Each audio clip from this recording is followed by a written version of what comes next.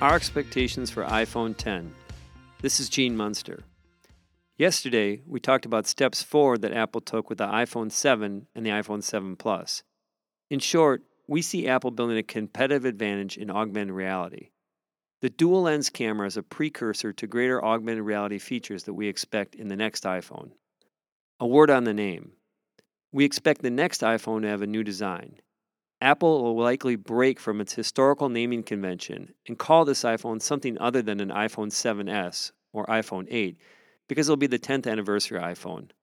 Like they did with the 10th anniversary of the Mac OS, it seems logical that they call the next iPhone the iPhone 10.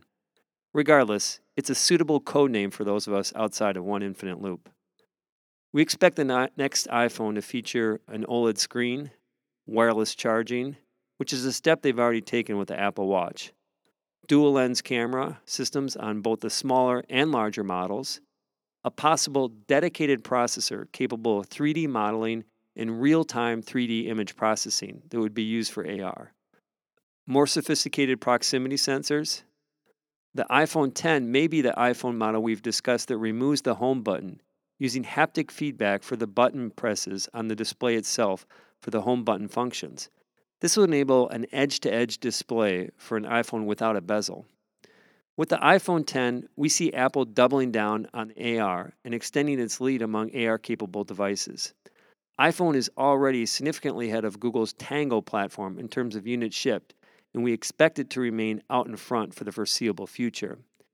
The hardware features listed above would enable lots of new AR use cases. And we expect the keynote when the iPhone 10 is announced to focus on demonstrating these new AR capabilities. Pokemon Go is just the beginning. Games are the obvious choice to highlight new AR features, but we envision killer AR apps in search and discovery, social, education, and many other use cases. Note that the AR goggles are not the type of product we're envisioning Apple shipping in the next couple of years, despite recent rumors.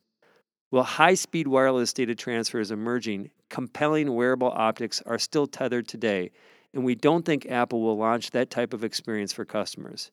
Rather, we think that the iPhone platform is a much stronger play for the company in its bet on AR in the near term.